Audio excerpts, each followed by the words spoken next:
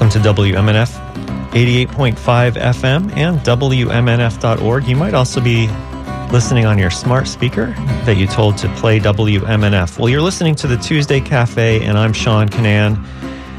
Today on the show, two main topics. We're going to find out what kinds of financial assistance are available for homeowners and for renters who have been impacted by the COVID-19 economy. We're going to bring you that information that you can use to save money, so I hope you do stay with us. Today, we're also going to find out about the role of fossil fuels in the Russian invasion of Ukraine. Here's a headline that came today from the Associated Press. Ukrainian officials say Russia is pounding away at Ukraine's vital southern port of Odessa.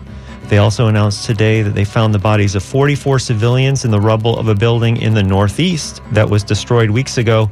That was in a city that lies on a key route to the eastern industrial region of Donbass.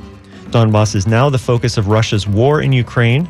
Meanwhile, a Ukrainian official said that at least 100 civilians remain trapped at a steel mill in the besieged city of Mariupol, where Ukrainian fighters are making a last stand. And Congress is also working on a package to provide billions more in aid to Ukraine. So we will be talking today about the role of fossil fuels in all of this in those cities like Odessa, Donbass, the Donbass region, Mariupol, which is on the Black Sea, are all going to come up in that conversation. And I had planned to do that in the first half of the show, but I see that our guest has not joined us yet. So we will switch things up a bit, and I'm going to talk about how you can save money and get money back from the government for the COVID-19 relief funds. Florida has money available for people to deal with the housing emergency. Several state representatives held a webinar recently to let people know about how to apply for funds. I'm going to play some highlights from that online seminar over the next few minutes. So grab a pen and paper, or if you miss any of this, you can listen again on our website, WMNF.org. Beginning about 11:30, I'll have the audio for this show up on our website.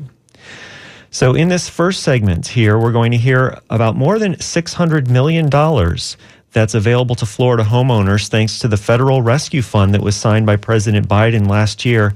And to hear about how you can apply for that, here's State Representatives Diane Hart from Hillsborough County and Anika Omfroy from Broward County.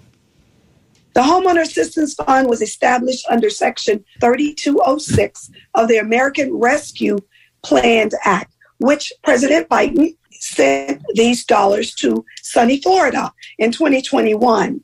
And it provides more than $676 million in financial assistance through Florida through the United States Department of Treasury. However, the state of Florida had to send a plan back to the Treasury and wait until that plan was approved in order to be able to spend these dollars. I'm sure under the direction of the governor, these dollars were directed to the Florida Department of Economic Opportunity to disperse. So it was approved on February 9th of 2022, and we're more than delighted to be rolling this out at this time.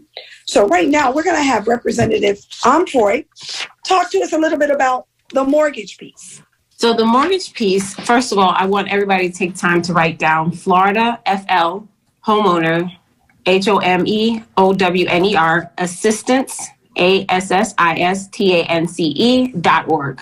That is how we access the Florida Homeowners Assistance Program that we'll be discussing today. And this assistance is available for Florida homeowners who have experienced financial hardship caused by the pandemic. To begin, the first steps to determine your eligibility, you have to go to the site. You can't call in and register. You can't text message and register. And that's FLHOMEOWNER Assistance, ASSISTANCE.org. Now, the reason we came together in reference to talking about this is because we have some wonderful programs that are rolled out in Florida, but we don't necessarily know where they are or how to access it. And currently, if I'm not mistaken, Representative Hart, there are how many people registered? 22,000? 22,000 people were registered last Monday. So this is Saturday. I'm sure there's more people who are currently registered today. So this particular program, you have to pre-register in order to be able to participate. When you go in, you pre-register with your information to tell them what area. So homeowners can go in and actually pre-register in the area that they need help in. I actually went through those steps myself to make sure that it worked. I'm still in the holding pen, but if you are not holding, you will not have access to it. The most important thing is to register. It's very simple. It's not technically difficult. If you're having issues with registering to be able to be in the holding pen, contact our offices, because our office team will be more than happy to actually guide you through the process or doing the process for you, and then reaching out to then walk you through the steps. I'm still in holding to find out how this all navigates, but there are, like Representative Hart said, there is a lot of money, but it will go very fast because we have lots of needs in the state of Florida. That was State Representatives Anika Omfroy and Diane Hart speaking about the $676 million homeowner assistance fund that's available to Floridians through the federal Relief Act, that is. In this next segment, we're going to hear about money that's available to help Floridians pay for things like electricity, insurance, and tax preparation. So we're going to hear again from Representative Diane Hart. We'll also hear from Representative Susan Valdez of Hillsborough County. You're listening to WMNF Tampa. And I Googled Florida Housing Assistance Fund, and it popped right up, and it says register in the middle of the page. And then I actually printed it out because I wanted to see what it looked like. And it's very simple. It's a one-pager with your basic information, and then they get back to you with, I am going to assume, a larger, application. But my understanding is it's not very difficult to do. So Representative Valdez, Representative Omfroy talked about the mortgage. Can you talk a little bit about the insurance that can be paid? Oh, and absolutely. Also your electricity bills that can be paid as well. There are different buckets that can be paid out of this. So it's not just your mortgage. You can do your mortgage, you can do utilities, you can do your homeowner's insurance, you can do your property taxes, and even including your condo association fees, as well as your internet. So all of these things are essential in a household, right? So these are the other buckets that you can actually tap into when you do apply. And by the way, just to add a little bit, if you have someone that you know of that needs this kind of assistance and does not have an email address or any availability for access to the internet or even an email, please reach out to our offices and we will gladly also assist in getting your application in there. I think about some of our senior citizens that maybe may not necessarily have an email address and things of that nature.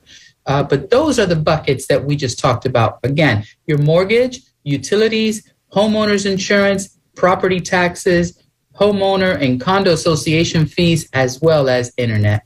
Representative Woodson, can you talk a little bit about the taxes and I'd like you to tell us what other required documentation might be needed to complete your application? Thank you very much, Rep. Hart. And as my colleagues just stated, there are several buckets that you can tap in order to get your insurance, your property insurance taxes paid. For example, you can be delinquent in your property tax. So they have assistance for you from that pool of money, that $676 million that Rep. Hart mentioned earlier that came from the Biden administration and passed down to the state to administer. So if your taxes, your property tax is delinquent, you can go on the site that Rep. Omfroy had provided, the www.floridahomeownersassistance.org, where you would see where you can complete your preliminary application. It's a preliminary application that you would complete, and then they would send you the main application, and they would tell you what you need to put in there, what you need to provide to them in order for you to be qualified. The Delinquent Property Taxes Program will assist income-eligible Florida homeowners who have experienced a financial hardship or burden at the time. As well, you can pay your there's also the Property Tax Assistance Program. If you have property taxes that have not been paid, yes, you can be qualified for it, but you have to go to a qualification process before you can be determined eligible. And DOE will definitely work with the property appraiser's office, the property collector's office, tax collector's office, property appraisers or tax collector's office. They would work together with them in order to provide you with that type of assistance.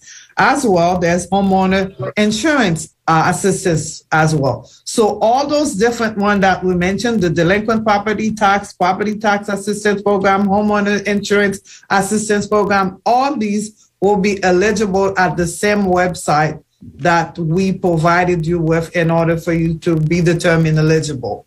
So you would find out also what type of documentation that you need to provide in order to be eligible. Yes. And there are a couple of questions popping up in the chat. One is, Representative Onfroy, you talked about, before we got on this call, condo associations, and what is it that they're willing to pay if you have a condo or co-op, Rep? Your not your special assessment, but your normal assessments that you will receive, that you have to pay for your condo association, which was one of the concerns that were brought to my attention by the community. Your regular maintenance fee, not your special assessment, but your regular maintenance fee, they will be able to assist with that. Absolutely, they will. There was one more question out there. That question was, is this a one-time payment to catch up whatever it is that you may be behind on? So one of you ladies can speak to that. I believe that it's going to be a one-time thing until the money runs out. Right. So that's why it's extremely important that you get on that list and register. Well, that was Susan Valdez and Diane Hart, state representatives from Hillsborough County, and we also heard from Anika Onfroy from Broward County. They were talking about the $676 million Homeowners Assistance Fund and other state help that you can get if you've been having trouble during the economy during COVID-19. Well, we're going to change gears right now to talk about Russia and Ukraine and about fossil fuels. Earlier, I set it up with a story from the AP that mentioned the cities of Odessa, the region of Donbass, the city of Mariupol, the Black Sea, and all that's going to come into play in in this interview that I'm about to have with Charlotte Dennett. And I'm joined right now with Charlotte Dennett, the author of Follow the Pipelines, Uncovering the Mystery of a Lost Spy and the Deadly Politics of the Great Game for Oil. Thank you so much for joining us, Charlotte. I hope you can hear me okay. You sound great, and if you can hear us, then we're all set. We're all set. Yeah, thanks so much for joining us. Well, first of all, we should know that there are 3 pipelines for Russian gas that gets below the Black Sea into Turkey and Bulgaria. So to talk, maybe I'll start this conversation with talking about the relations between Turkey and Russia before about 2013. The relations between Turkey and Russia before 2013? Before the pipeline, yeah. Yeah. Which pipeline are you referring to? Well, so I guess what I'm getting at is that the relations between Russia and Turkey were not very great, but then all of a sudden there was this, I think it was, is it the first Gazprom the first Turk Stream pipeline that warmed up the relations between Turkey and Russia, and there was also military deals involved. So what's the connection there between the military? Well, you're right about that. Pipelines, I learned through my years of research, play a very important role in power struggles. And I'll talk about Turkey in a second, but just to sort of lay the context. They're very important because the oil has to be distributed. And when you are landlocked, for instance, it's got to be by pipeline. But the whole issue is, which territory does it pass through? Whose permission do you need to get that pipeline built? What are the transit fees that are going to be charged to a particular country? And what's the overall goal? So with the question of Turkey, yes. Turkey envisions itself as a major corridor for energy and for pipelines.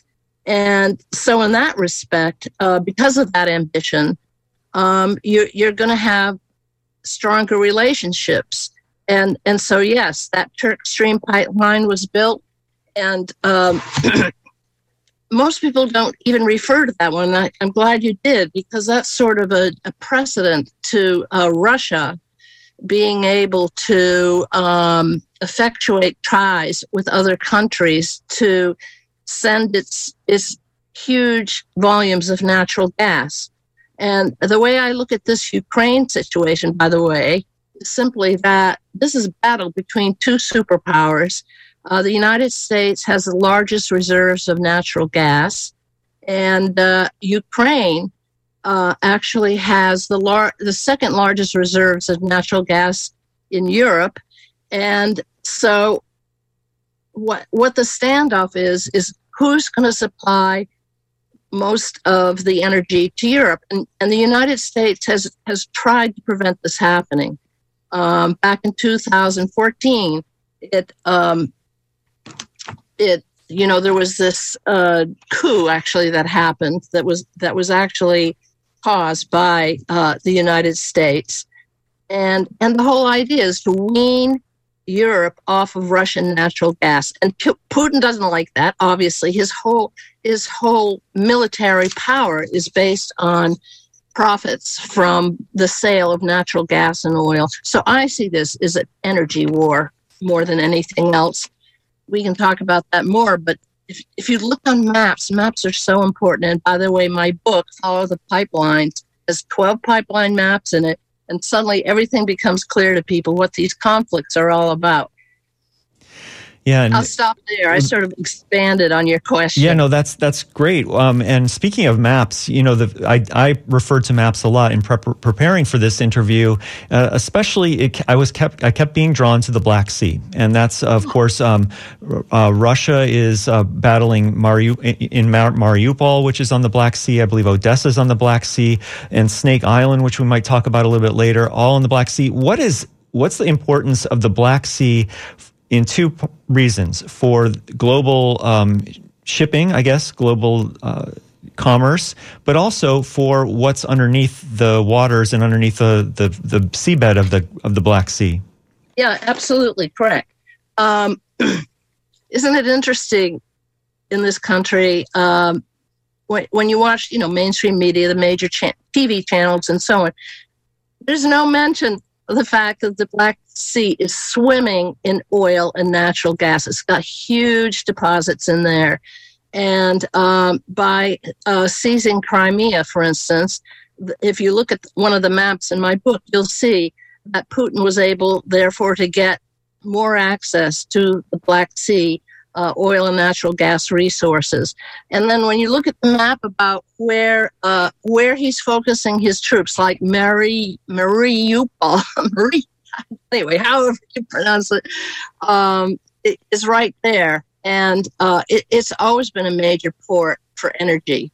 A little fact that, again, isn't discussed much. And I should tell people that the reason it isn't discussed is up until the war in Ukraine, oil and natural gas was largely censored because they were considered national security issues.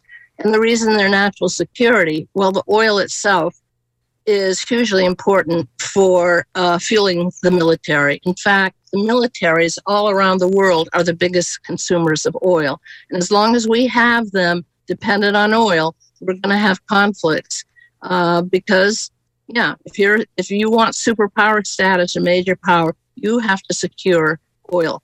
And what's happened in Ukraine, first of all, we remember that right after the initial invasion, that some of those convoys of Russian tanks were stalled because they ran out of gas. I was surprised by that because Russia has plenty of it. But I don't know, maybe a refinery was bombed or something. They ran out of gas. And that's what they're always concerned about. Anyway, the Black Sea is very crucial and has long been known to hold these reserves. And so also the Caspian Sea, I might say, which is to the east of the Black Sea, is another place rich in oil and natural gas. And it was the pipeline connected to the Caspian Sea that was to be built crossing Afghanistan, and it still hasn't happened because of conflicts there. Our guest is Charlotte Dennett, the author of Follow the Pipelines, Uncovering the Mystery of a Lost Spy and the Deadly Politics of the Great Game for Oil. I'm Sean Canan. You're listening to WMNF's Tuesday Cafe on 88.5. It's 10:26 in the morning. A moment ago, we talked about the importance of geopolitics and oil and natural gas, of course. In that context, Putin, after the invasion, announced that Russia would only sell its natural gas to what he called unfriendly countries, and we're going to find out what that means. And or maybe he didn't say that, but only to what are called unfriendly countries, and only in Russian rubles. He would not accept dollars or euros. What is the importance of all of that? Well, the reserve currency is very important, and the United States, up until fairly recently, has always had the edge on any other currency. In other words, petrodollars. So they're all linked.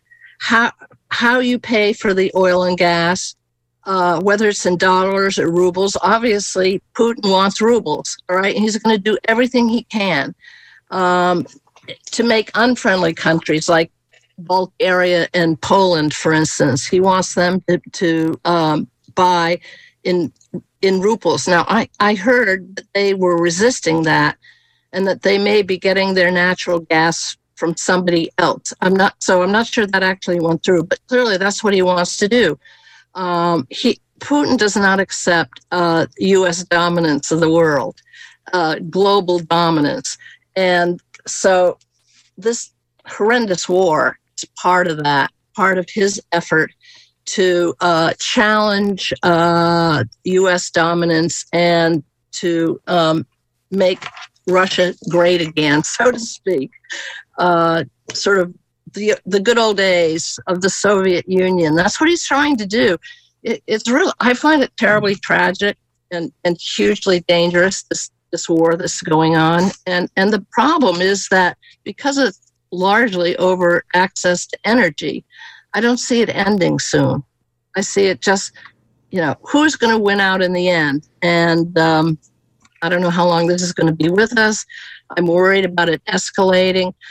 And, they don't say this is about oil because who wants to surrender their boys to a war over oil? It's always been that situation. They've always kept that out of the public explanation, whether it's Iraq, Afghanistan, Syria. Those are all pipeline wars, as I point out in my book. And now we have Ukraine. And the interesting thing about Ukraine is they can't hide it anymore. It's so obvious.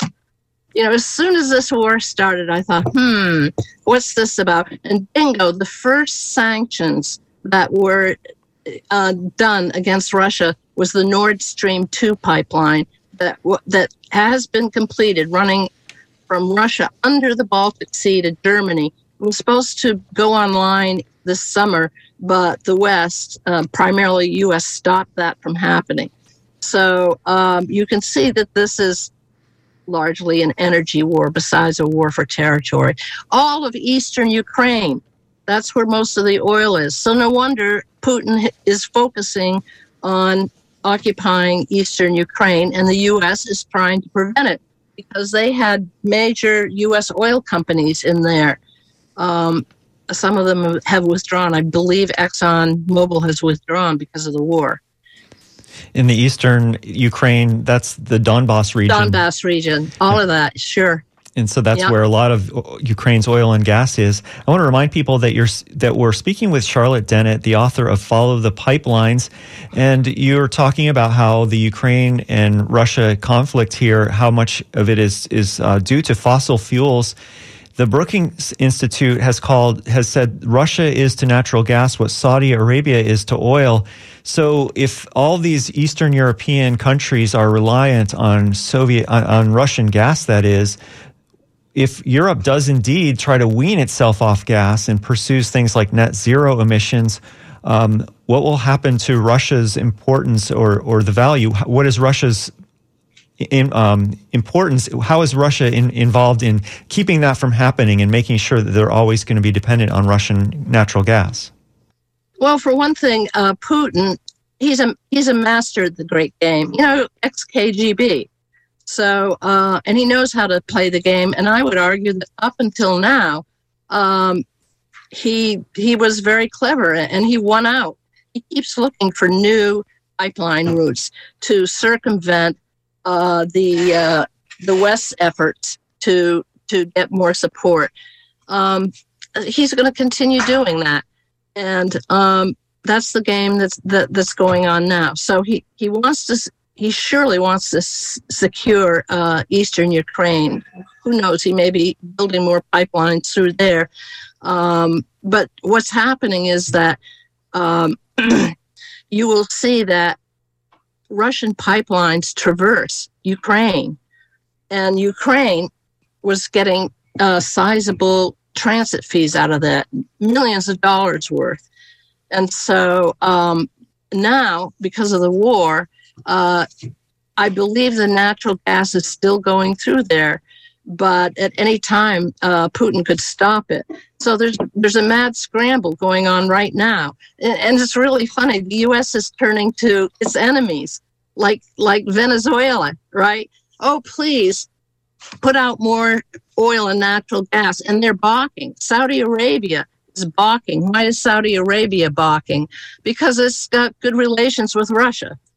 This is a quandary for the United States. And the other quandary is Biden has called on American domestic suppliers of oil and gas to pump out more, and he's even now allowing drilling in leased federal lands.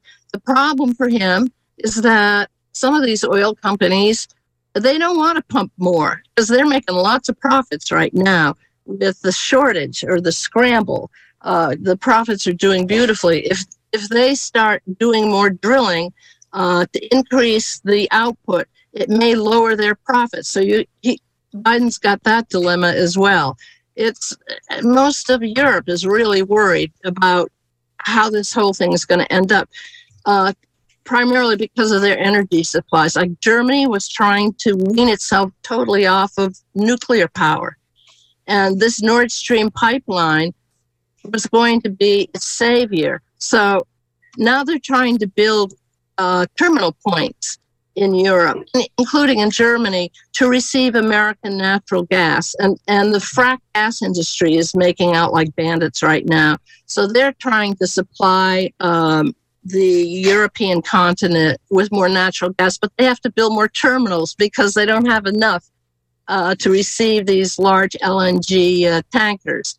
So the energy markets are really in flux, and it's very hard to predict what ultimately is going to happen. Our guest frac gas people are doing well; they're doing great, but some of the majors don't want to drill more. It's all about the price of oil.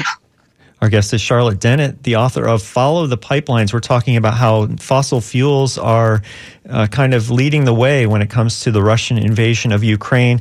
And Charlotte, a moment ago, you were talking about drilling in the United States. And so I want to read this short headline that is happening today in New Orleans. A federal appeals court will hear arguments today about whether President Biden legally suspended new oil and gas lease sales because of climate change worries. The case has not been tried, but a federal judge blocked the order, saying only Congress could suspend the sales. Federal lawyers say the government has broad power to hold, cancel, or defer lease sales.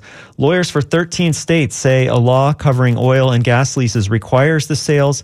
After the judge in Northeast Louisiana ruled for the states, the Interior Department held an offshore lease sale, but a federal judge in Washington then canceled it. 4 onshore lease sales are scheduled in June. So none of this is directly related to the war between Russia and Ukraine, but I guess it all kind of gets to the idea of, are global economies going to wean themselves off of oil and natural gas, and go toward non-fossil fuel sources of energy, or is oil just kind of a natural part of our energy mix and it's going to be here for the remaining future? Any thoughts about that, and especially when it comes to the conflict between Russia and Ukraine? It's all part of the same system. And, what I've been reading is that in Europe, there is intense efforts, even more intense efforts, to wean themselves off of oil and natural gas. Whereas in the United States, the opposite is happening. It is drill, baby, drill again in some cases.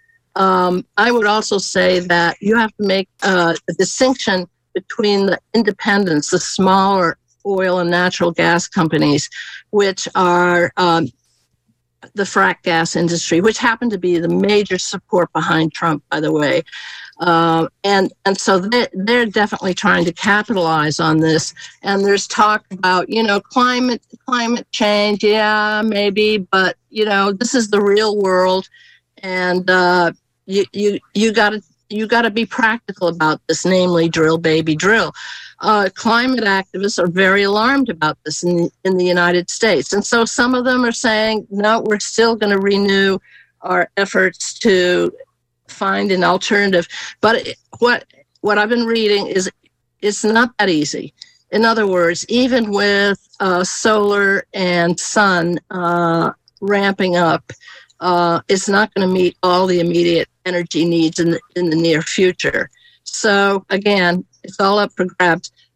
But you can be sure that it's all interrelated. The other aspect besides petrodollars and energy supplies is the military. What I discovered is that with pipelines, you have to have them protected militarily.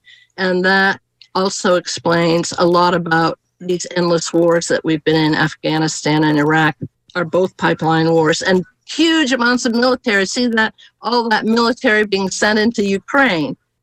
I would wager that it's not just to support Ukraine as it's fighting the Russians. I would wager that those supplies are going to be there, and they're going to end up being protecting who knows what. But it will be energy routes as well. It's all interconnected. Our guest is Charlotte Dennett, author of Follow the Pipelines. We're talking about how fossil fuels are a driver between the Russia-Ukraine war that's happening right now. And Charlotte, do you feel like taking a phone call from one of our listeners? Of course. Okay, sounds great. Let's go right now to Jeff in Plant City. Hi, Jeff. Good morning. Thank you for taking my call. I have always been very frustrated by the way oil is priced, and it could be for lack of knowledge, but it seems to me that when the price of oil, or say specifically even gasoline, when it falls on real information, excess production, excess inventory, pandemic, nobody's buying it, which I guess is the basis of our whole economy.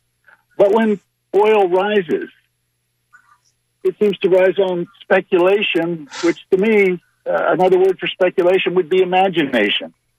I mean, are the speculators saying worst case scenario, we could be out of oil or something like that, so it goes up. Am I missing something here, or that just seems like profiteering to me? Thank you for the question, Jeff. Let's see what Charlotte has to say about that. Oh, you're right. You're right on. Of course, they're going to try to exploit this as much as they can. And so, for instance, I don't know how much the cost of gasoline is in your area, Florida. What's it running by? I know in California it's $6 to $7 a gallon. Yeah, right now it's a little bit more than I think it's a little bit more than $4 a gallon. So between about $4.15 and $4.30. Yeah, exactly. Well, that's what it is in Vermont, where I live. But you will find places where they are artificially raising the prices, and there's efforts to stop. There are investigations going on right now with regard to price fixing. I don't know how successful they will be, but yes, they're and they say that they're responding to their stockholders. The people who have stock, they love it.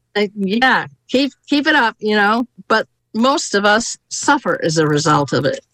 And that makes it very difficult, for instance, for the Biden administration. There's only so much he can do. He's trying, but the odds are that he can only do so much. And we're going to be stuck with these high gasoline prices for some time, I believe, which is hurting all of us. We're speaking with Charlotte Dennett, author of Follow the Pipelines, Uncovering the Mystery of a Lost Spy and the Deadly Politics of the Great Game for Oil. This is WMNF Tampa 88.5 FM. I'm Sean Canan, and you're listening to Tuesday Cafe. And we have an email question in here from Jeff. Maybe it's the same Jeff. I don't know, but maybe it's not. So it says, Jeff says, I've noticed that some big oil and gas companies, such as ExxonMobil, Marathon, Valero, etc., have increased in value over the last months. Are those companies somehow benefiting from the war? I would say yes, they are. I mean, all oil companies are benefiting from this war, and that's been well documented. The interesting thing is that 2 years ago they were almost going bankrupt because of COVID. Yeah, it was just fascinating. In the beginning, sorry to interrupt you, Charlotte, but in the beginning of the pandemic, the price of gas hit zero, or not gas, but the price of oil on the world market hit zero, and then actually went to negatives. They were, for a very short time, they were paying people to take oil from you. It's just incredible. So now all those misfortunes have been reversed, and their profits are higher than they've ever been. Charlotte Dennett is author of Follow the Pipelines, Uncovering the Mystery of a Lost Spy and the Deadly Politics of the Great Game for Oil. And you're listening to WMNF Tampa. We have Rob in Thinota Sasa on the line. Rob, what would you like to ask? Hi. I was curious whether your guest, how rational your guest believes Putin is, and if he considers this battle over energy to be, for Russia, an existential problem, and if the Russian military proves to be unable to dominate Ukraine, whether or not he could decide to try to play brinksmanship by using maybe tactical nukes or something in order to gain an advantage. All right, thank you for the question, Rob. That's the great unknown. We don't know. I mean, for instance, there was much speculation that Putin was going to formally declare war. And that would have brought in more conscripts into the battle. And everyone was surprised when the major May 5th celebration for the victory over Nazi Germany in 1945, that major celebration was subdued, and there was not a call for conscripts. And there's thinking that the reason is because if there were, that would indicate to the Russian people that the war is not going well. And so, they make predictions, and you can't be sure. There is good intelligence, pretty good intelligence, it would seem. And the U.S. seems to be doing, U.S. and its NATO allies seem to be doing quite well in blunting Putin's advance. I think the hope is that there's going to be a regime change. That's clearly, even Biden sort of let it slip that he shouldn't be in power. Putin knows this. He knows that they would like to get rid of him. So he's a wily guy. I would never underestimate him. But honestly, I can't predict what he's going to do next. Well, thank you for that question, Rob. Anything else? Yeah, really quickly, and I'll take your answer off the air. That nuclear power is a very controversial issue, but it seems to me that this reliance on petrochemicals is very it's causing all these problems. And even though nuclear power has its own, with nuclear waste and so on, but still, it is clean energy.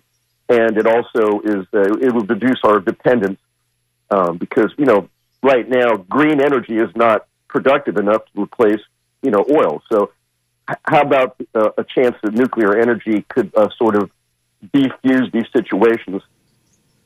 Thank you for the question, Rob. That is a good question. And as I've been appearing on shows, I've been getting reactions from different sectors of the energy infrastructure. And, some people are saying this is a time for people to look again at nuclear and specifically at more advanced nuclear energy. I remain somewhat skeptical. I know there's been efforts in the United States to start some new nuke powers, and they have not succeeded. They're very expensive, for one thing. That's a problem, to build these things. The other thing is, how do you deal with the waste? That still seems to be a problem. And we know that the old reactors emitted waste that was dangerous. So I don't know if nuclear power is going to be able to step in and fill the gap. There are efforts, though. There are definitely a lot of pro-nuke people out there saying, look at us, we've learned our lessons, and we've got better reactors. So we'll just have to watch it. If I could just add something, if I have a couple of minutes, just to tell people how I got into this situation. My father was America's first master spy in the Middle East, Daniel Dennett. And he was sent over there in early 1944. I was able to, he died in a mysterious plane crash in 1947 after a top secret mission to Saudi Arabia. So as an adult, I started investigating his death. And in his case, the mission was to protect the oil of Saudi Arabia at all costs. That came out of a declassified record of his, because I sued the CIA for information. And it was a Trans-Arabian pipeline that was going to carry that Saudi oil to a terminal point on the Mediterranean, which would either have ended in Lebanon or its next-door neighbor, Palestine, which is now Israel. And the more I studied that pipeline and its route, the more I began to understand how absolutely critical they are. There was one contemporary of my father who called the Trans-Arabian pipeline the artery of empire. That is the American empire in the Middle East, which it certainly was. And then it was able to advance the United States into a superpower. It was because of his control of Saudi oil. And even America's own allies were very alarmed by this, because like the French and the English controlled the Middle East before World War II. And then along comes this upstart, the United States, that gets control of the greatest reserves of oil in the world. It was a bonanza. It helped fuel the Marshall Plan. It helped that Saudi oil. It helped wean Europe off of communist-controlled coal mines. And that's when the Cold War really started in 1947, around that time. The Truman Doctrine, which was like declared to be basically a war on all communist countries, but what most people don't understand, it was primarily fixated on the Middle East and trying to make sure that the U.S. had control over Greece and Turkey. So anyway, that's how I got started, looking at all the incredible intrigues around the tap line, and then realizing that if I followed the pipelines right up to the present, I would find this common denominator of pipelines are the arteries of empire. They're extremely important political factors. They call it pipeline politics, as a matter of fact. Our guest is Charlotte Dennett, and her book is called Follow the Pipelines, Uncovering the Mystery of a Lost Spy and the Deadly Politics of the Great Game for Oil. And as you just heard, that lost spy that Charlotte was talking about was her father, Daniel Dennett, who was in the predecessor to the CIA. So very interesting stuff there. We were talking a moment ago about climate change and about weaning people off of fossil fuels, weaning our society off of fossil fuels. And I want to play a little bit of audio from Nancy Pelosi. The House Speaker was in Miami Beach yesterday addressing climate activists, and that she said that Russia's invasion of Ukraine has made energy independence more important than ever. The invasion is being funded by European nations that buy oil from Russia, and Pelosi says it's tragic evidence for the need to urgently deal with the causes of climate change.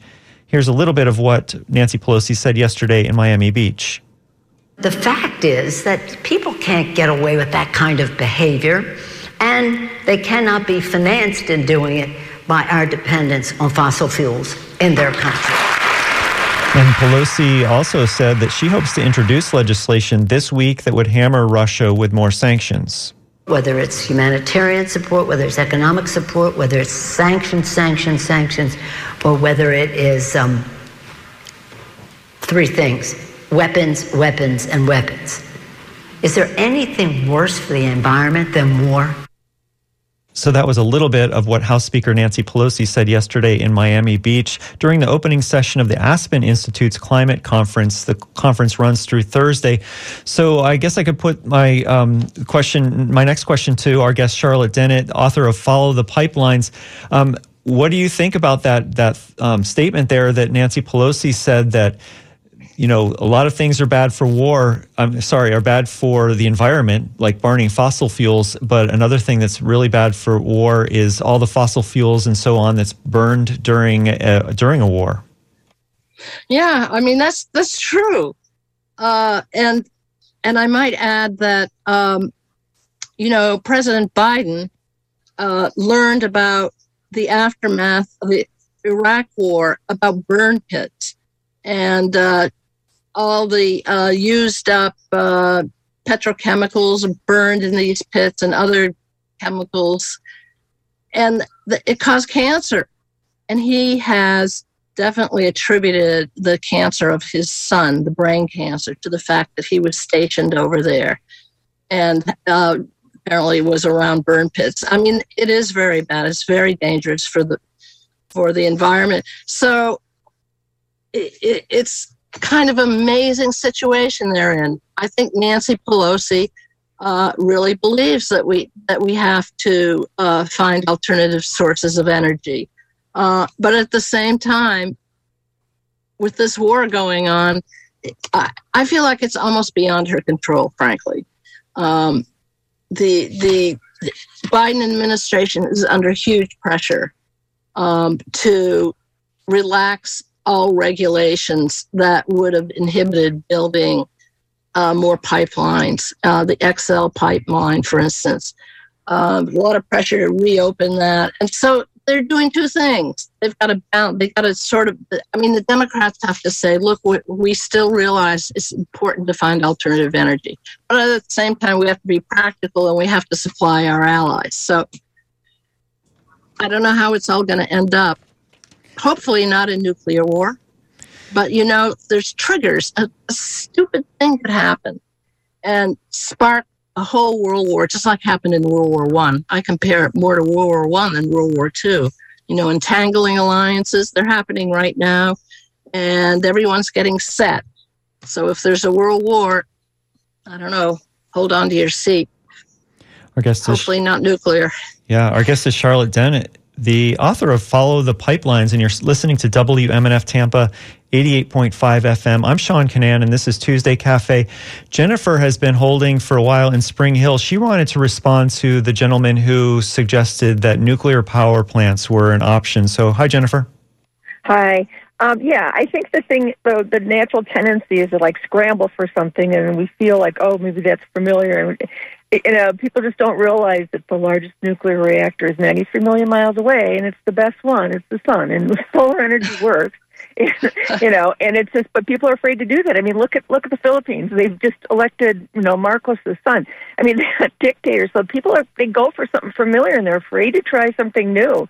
I have solar panels on my house. My bill is only, because it's tied to the grid, I pay like $35 a month for my, electricity with air conditioning. I run a pool also, so the point is that it does work, but there's all these people that say, oh, it's not really strong enough because Florida Power wanted to, control that. And so and rather than letting people have the off the grid, which I can't be, but I generate my own electricity. But the thing is, and I have to go back to the grid, but I have to stay tied to it. So they want everybody to have that centralized energy so they can make money.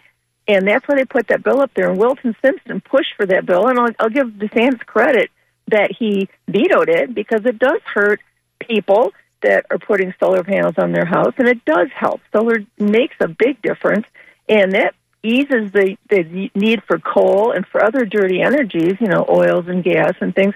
So it's the thing. I hope, I have to say, the first time I really agreed with Nancy Pelosi in a long time, and I hope she's sincere about it, because, war fuels this, and energy wars just keep us in the same old, spiral, and we need to just stop thinking about the usual and start realizing that these other things work just as well, or better, because there's no, a bad day with solar, like a solar energy spill, would be a beautiful day like today. So, that's something that we just got to keep in mind. Thank you for your call, Jennifer. Great. Let's get our reaction from our guest, Charlotte Dennett, author of Follow the Pipelines. Bravo to you. Bravo to you for doing the solar panels. And, the day will come, I believe, where we are going to be able to rely on solar and wind. But there are problems, for instance, like Vermont. There's not enough sunshine. I mean, we have solar panels up here, but there are cloudy days that are of concern. I think the technology is preparing for those eventualities, or no wind, for instance. That's the funny thing. It's like you need to be assured that you've got enough energy, and if you have calm days or cloudy days or so on, somehow that's got to be factored in. Now, you living in Florida, I don't think you have that problem. And but the energy companies themselves really want people to be dependent on them. That's how it works. And they're very powerful, as we know. They got a lot of money. I was just covering a primary race in California by a Democrat running against two other Democrats, both who are very heavily dependent on oil money for their campaigns. And money talks, so it's going to be an interesting battle for quite a long time to come. I guess. And by the way, I would just add that, the brutality of Putin's war in Ukraine has to be looked at in context. Part of it, I believe, is humiliation. The dissolution of the Soviet Union was a hugely humiliating factor for Russian leaders, even the people themselves, I think. And one of the factors that really annoys them is that when that happened in 1992, the United States pledged that they would not move any farther east towards Russian borders. And what they did is they continually violated that.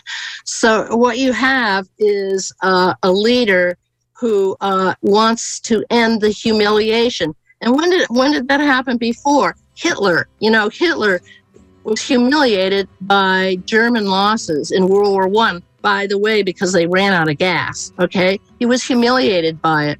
And so that's what it does. I mean, these energy wars.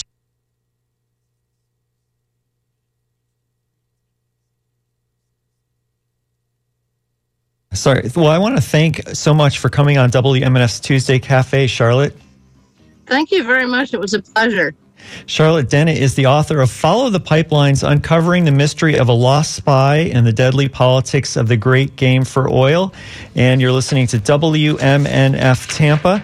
Coming up, I want to thank John Dunn for answering phones, and you've been listening to Tuesday Cafe. I'm Sean Canan. This show is every Tuesday morning at 10. Next Tuesday, I will be on at 10 o'clock in the morning. And if you like the programming on 88.5 FM, please consider making a donation at WMNF.org. In this time slot tomorrow, Shelley will host Midpoint.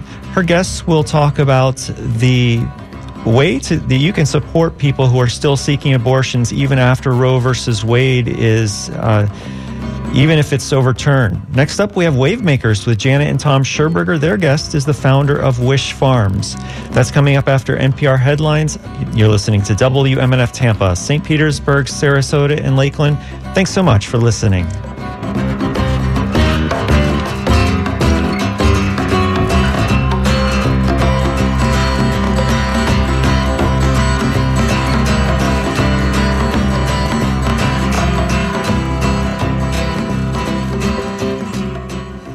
Live from NPR News in Washington.